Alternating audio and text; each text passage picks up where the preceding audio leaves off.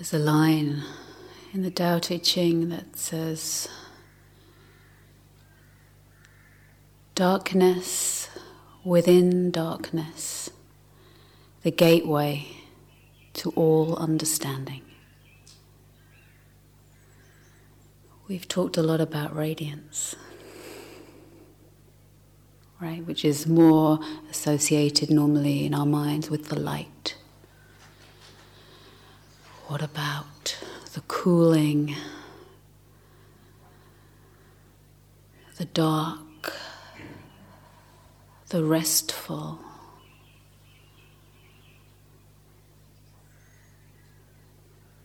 potent, unmanifested,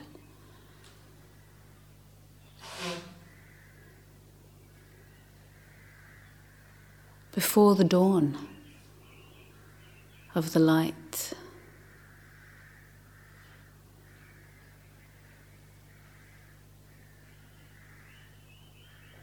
The light's what we notice usually. The light makes things visible, literally.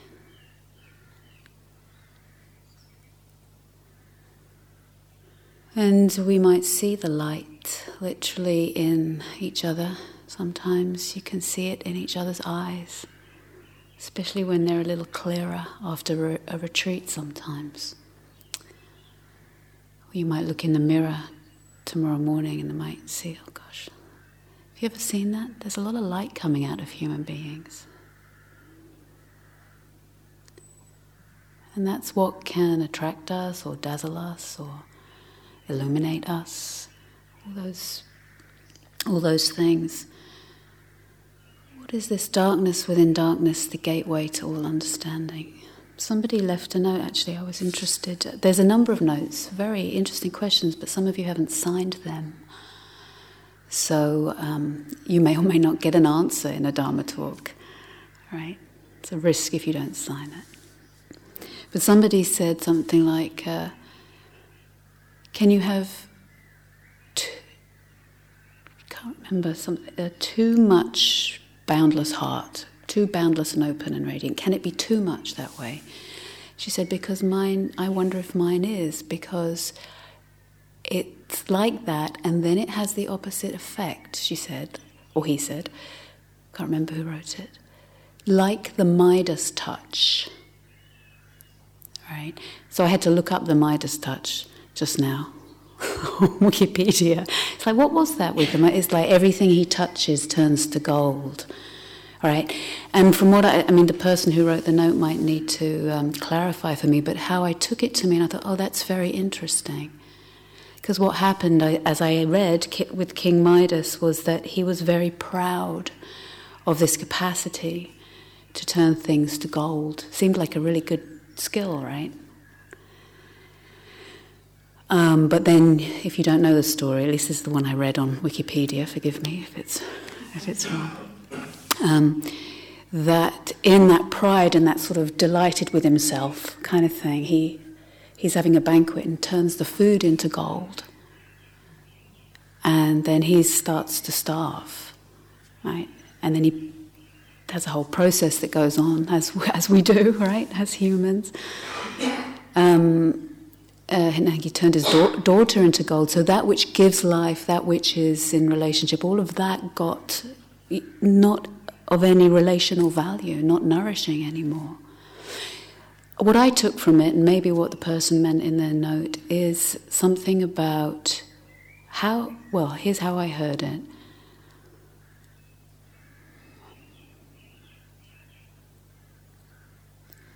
Even with the beautiful qualities that arise, if we take hold of them as belonging to me or about me, and this can be very subtle sometimes, as just a way as the spiritual pride, we'll do it, you know, something beautiful arises and it's like, oh, that's beautiful, that's me now, right? But actually, what we see is the clarifying of this conduit for life that we are. None of it belongs to us. And if I take hold, not just of the difficult, but if I also take hold of that which is beautiful and illuminating, and just, believe that's who I am, that there'll be some pain in that. We'll stop, we'll forget to remember the realm that we also belong to of the human and animal kingdoms.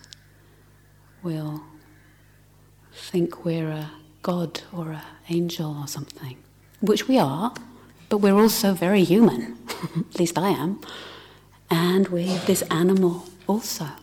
Right? Can we have all of that, the totality, that conduit can be cleared in the service of life?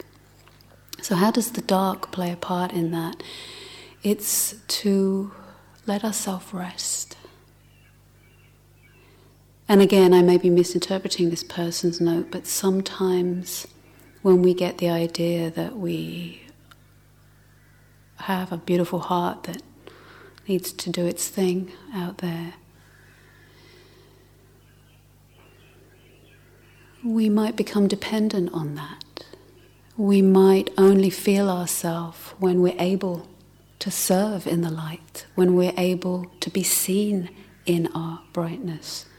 And here it can be brightness in many ways, the radiance of what we are. Yes, it can be this beautiful heart, but it's the same light that lights up the head center that can become brilliance, that can become articulation, that become seeing.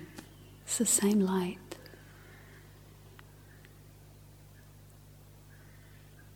Can we rest? What would it be? Because we cannot be dependent on that in the end. It will fade. It will fade. We will return to the earth on the bodily level. These faculties may fade and dwindle. We can't even claim the radiance as a perch for me. Can we take our hands off and let ourselves rest? Not even becoming spiritual. The peace that the Buddha speaks about is the end of becoming anything and the end of avoiding becoming. So that this conduit, as we sit in the stillness and the darkness of the unmanifested potentiality of this life, can move through and keep changing. How are you going to be breathed today? How is the life going to manifest through your heart-mind today? What is this breath? How is it shaping you as you sit there? How is it bringing you into relationship? How is it bringing you into rest and solitude? Can we listen as much to the dark that's not so audible to our ears, not so dazzling to our eyes?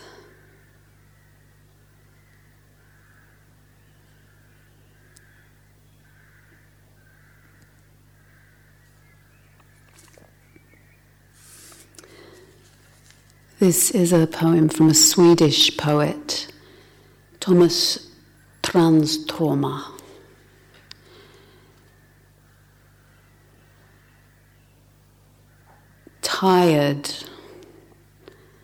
Tired of all who come with words. Words, but no language. I go to the snow-covered island. The wild does not have words. The unwritten pages spread out on every side. I come upon the tracks of roe deer's hooves in the snow. Language, but no words.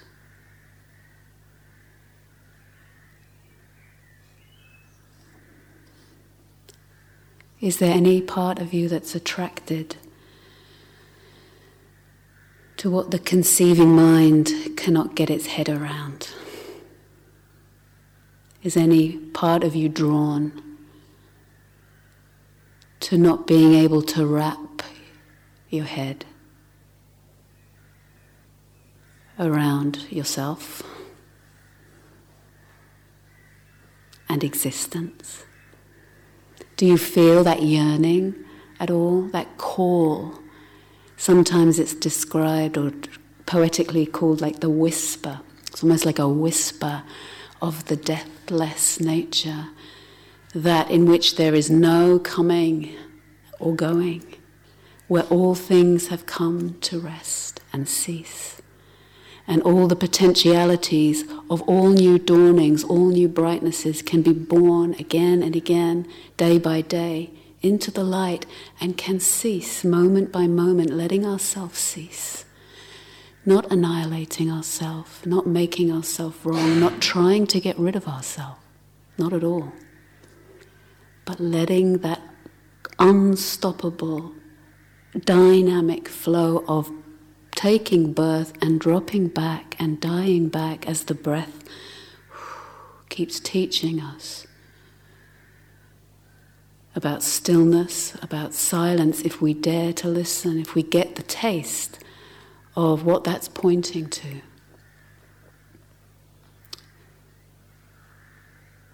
That's peaceful.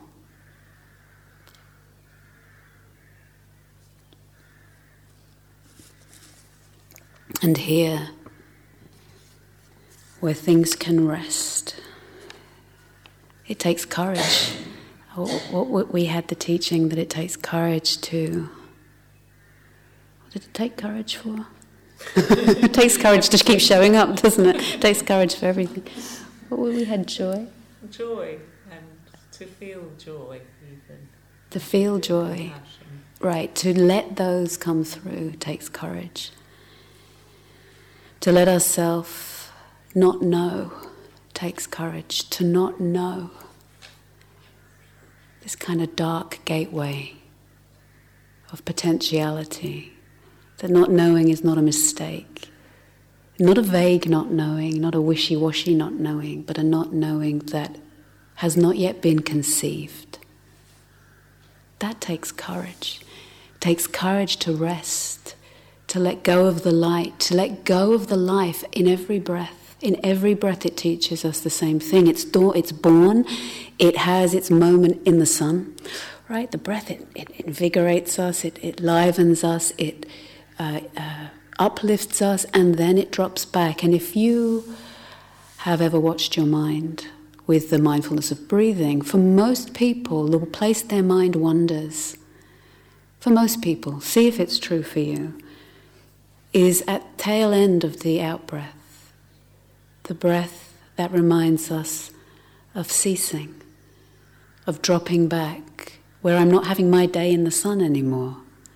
And we might be drawn to that, but there's something courageous about following that teacher, actually. Immediately, in the immediacy. This is from Wendell Berry. It's called The Peace of Wild Things. When despair for the world comes upon me, and I awake at the slightest sound, in fear of what my life and what my children's lives may be, I go down to where the wood drake rests in his beauty on the water, and where the great heron feeds. I come into the presence of still water and feel above me the day-blind stars waiting with their light. I come into the peace of wild things who do not tax their lives with the forethought of grief. For a while I rest in the grace of the world, and am free.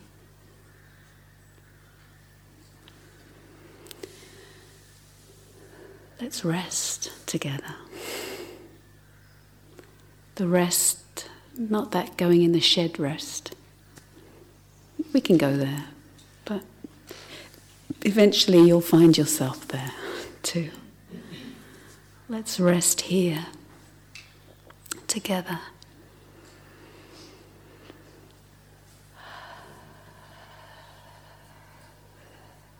To let ourselves taste actually the peace of wild things. Is not to opt out, is not a capitulation. It's necessary for the light to keep dawning in whatever ways this life wants to show itself through you.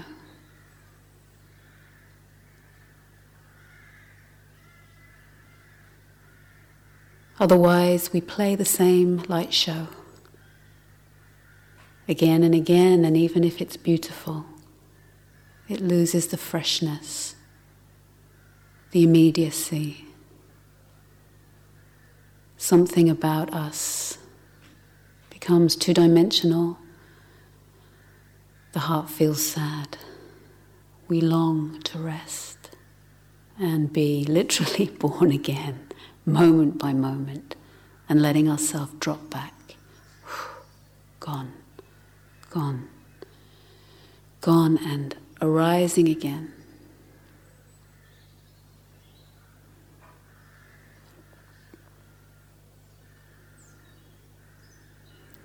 So can we listen together for a few minutes?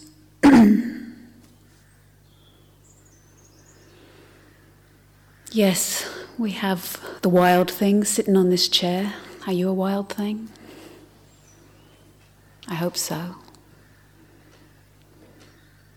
Or at least that can be rediscovered in the service of our awakening, as well as a sensitive thing and a bright thing.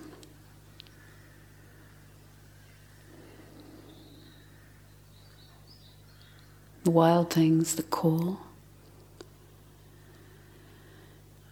Hearing the sounds and listening to this has been one of my most intimate poems throughout my practice, from a Zen nun who must have been 66, I guess, when she wrote it, as you'll hear from what she's pointing us to. She says, "For 66 years, these eyes have beheld the changing scenes of autumn. Tell me no more about moonlight. Ask me no more about moonlight. I have already said enough. Just listen to the sound of the pines and the cedars in a forest where no wind blows. Just listen.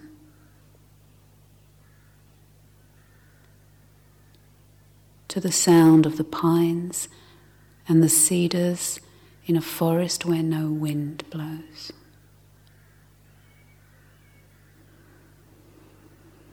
And breathe there. We don't have to freeze in the silence. It's teeming with potential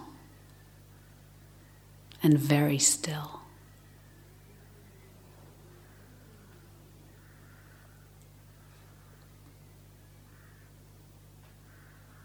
Takes courage to not know. Somebody said in the group today, they normally come to something with an agenda, or what they're going to know or find out, and they had some intention to let that go for a while. And it's not easy, and the person said, yeah, I can see my mind wanting to keep trying to wrap itself around things. And there's nothing wrong with that. The mind is a beautiful organ. The intellectual mind can be a beautiful organ. But something else is calling us also.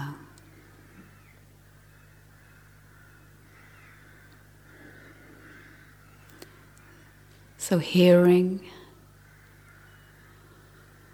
what she's pointing to in her poem, resting, Yes, wild, sensitive, bright may be sometimes. Not wild, not sensitive and dull, that's also welcome. Right? And listening through that. We could say beyond, except that starts to make another concept. But not identifying ourselves or limiting ourselves to any of that. Including it, sensing it, knowing it, and keeping listening. Sensing the fabric. Like the fabric of our body, our heart, our sensitivity and our brightness shot through with the silence, shot through with the stillness. Enveloped in stillness, from the stillness, including the stillness and the visible manifestation of the stillness. And if none of that makes sense, we're still here, right? Keep breathing.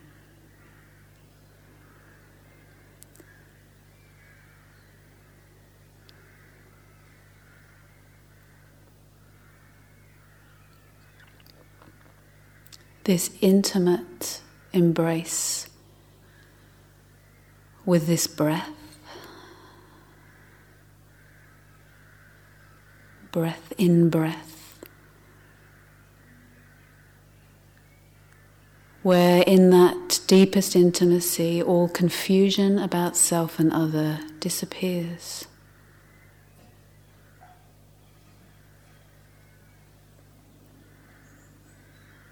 It's peaceful.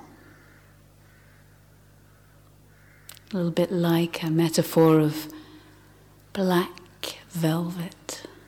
Everything can be kind of nestled, nuzzled. Imagine the black velvet landscape where you could dive in and through and keep being, where the life keeps showing up and pushing you through anew every time. Resting in the black velvet.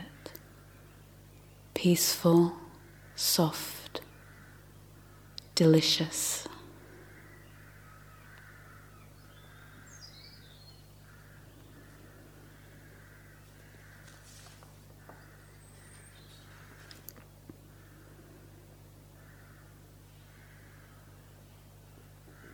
This is from the German poet Rilke. It's called The Buddha in Glory.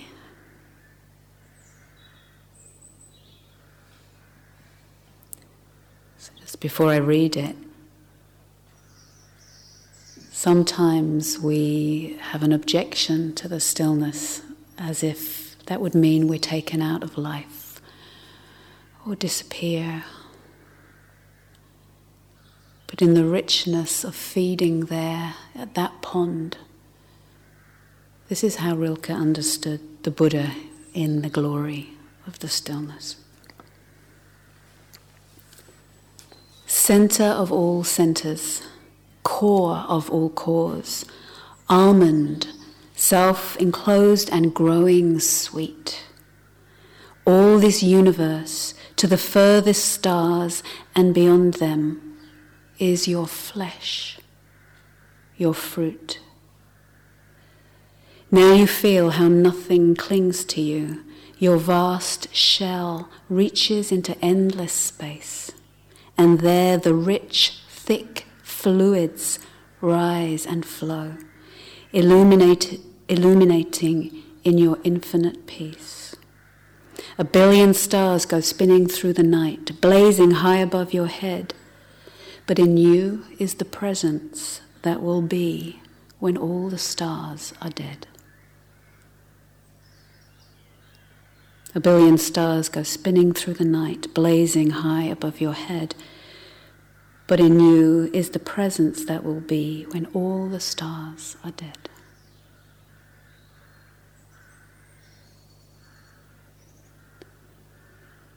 Breathing and resting together.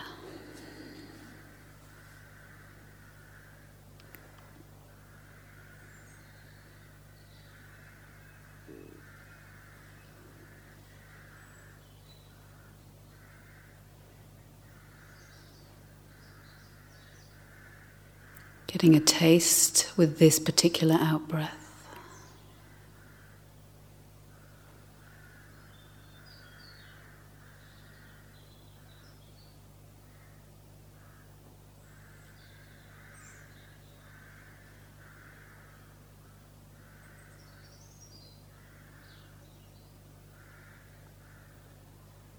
Sometimes we might see the scrambling of our mental activity saying, yeah, but what about? And what if hearing that too, like little fireworks on the night sky, poof, right? Arising and ceasing. No need to judge the thought. It's just doing its job.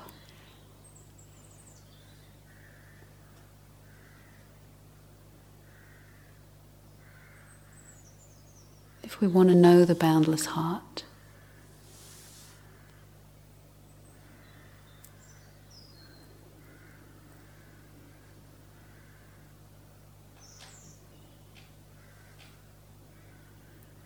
if we want to let ourselves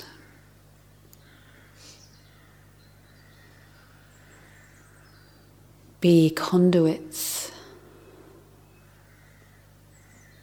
for the intelligence of the nature of things.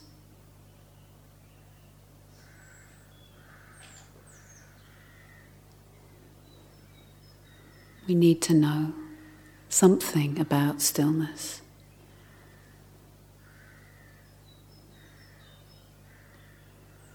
Doesn't mean we always feel it or can perceive it directly. It's also another experience. It also comes and goes.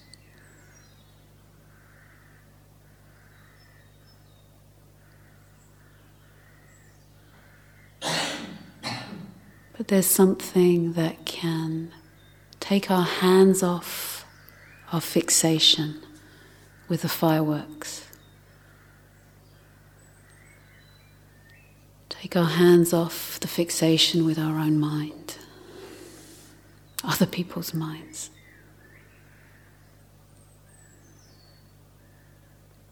Do they think that about me? And why are they thinking that? Why they look at me that way? And why are they saying that? You know, that kind of pain that we roll in sometimes.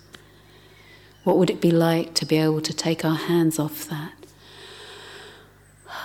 As one of my teachers say, what other people think about you is none of your business. Oh, okay.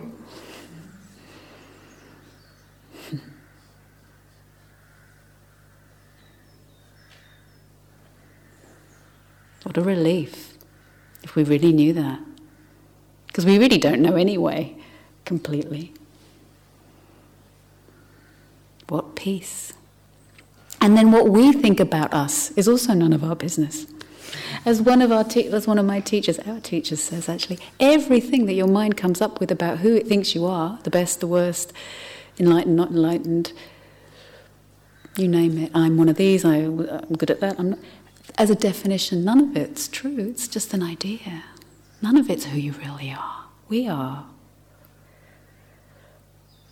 Not something that can be sealed in a little box. And when we do that to ourselves or to each other, the life goes out of it. Doesn't it? The juice disappears, the radiance shuts down. We've extracted a totality from a totality and made a small little island, and we feel the suffering in that. Not the suffering just of the mind states, but the suffering of the isolation. The wrong view, the misunderstanding. Because it takes courage to rest back into the sacred matrix where we aren't in control and we care. Where we love the silence and we may love the manifestation. So I'd like us to, I didn't want to speak for really long tonight. We've had a lot of input. We have, you have, you've had a lot of input. We want tonight to be a chance to digest a little bit, to rest a little bit together. There's nothing wrong with words. They can illuminate and point.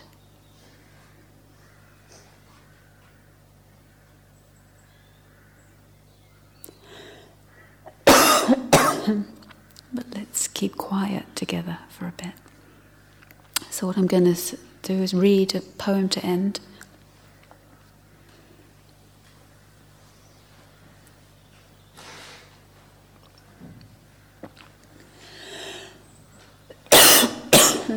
And then Joya and I invite you to join us to take a fancy word. We're going to take a walk together. But the fancy word is a yatra-style pilgrimage. It gives a kind of sort of special little frisson context. And the way that looks, we will, for those who will join, and we hope you do, we'll do a silent walking meditation. I'll stand at the beginning of the line, and we'll form a line. All right, so first we'll gather in a circle on the lawn, like we did. Put your coat on. Then I'll peel off and the line will follow, and your job is to just check that we're kind of equidistant from the person in front and behind. Jaya will be at the end of the line, and she's just finding out. And bring up the rear, as they say. And we're aimlessly wandering, but we're doing it together. All right, in a pilgrimage style where we're really both going nowhere, really going nowhere. We're keeping quiet together. We're supporting each other to, yes, hold the silence, yes, keep listening. And we'll hear our mind that does its thing, liking it, not liking it, pleasant, not pleasant. That's going to continue. Our freedom isn't dependent on all that stopping. But we can listen to that deeper call as we take this pilgrimage together that human beings, at least I know about human beings, maybe other creatures too, but human beings have done in different cultures and traditions to remind us of our longing for home. As somebody defined philosophy as homesickness, right? Homesickness, wanting to come home. So this is a poem from Pablo Neruda called Keeping Quiet.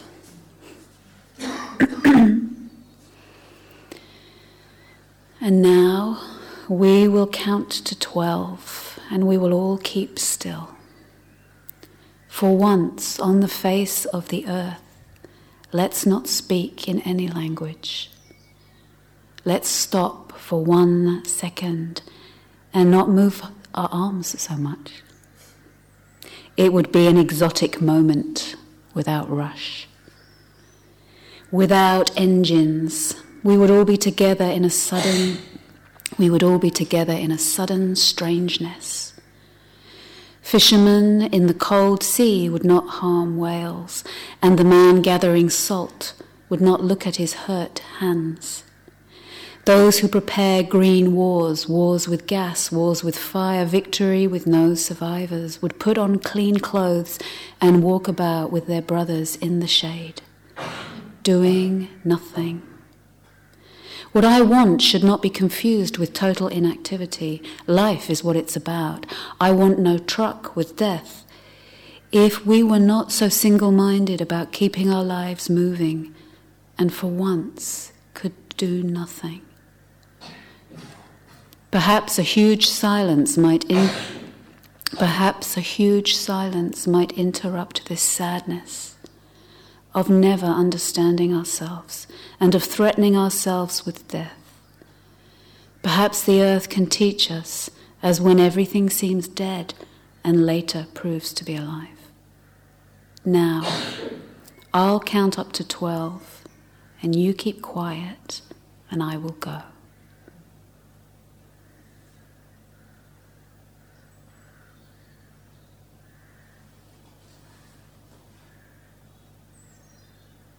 You want to hear it again? Okay, let's have it just once more. And now we will count to 12, and we will all keep still. For once on the face of the earth, let's not speak in any language. Let's stop for 1 second and not move our arms so much. It would be an exotic moment without rush, without engines. We would all be together in a sudden strangeness. Fishermen in the cold sea would not harm whales, and the man gathering salt would not look at his hurt hands. Those who prepare green wars, wars with gas, wars with fire, victory with no survivors, would put on clean clothes and walk about with their brothers in the shade doing nothing. What I want should not be confused with total inactivity. Life is what it's about. I want no truck with death. If we were not so single-minded about keeping our lives moving, and for once could do nothing. Perhaps a huge silence might interrupt this sadness of never understanding ourselves and of threatening ourselves with death. Perhaps the earth can teach us as when everything seems dead and later proves to be alive. Now, I'll count up to 12, and you keep quiet, and I will go.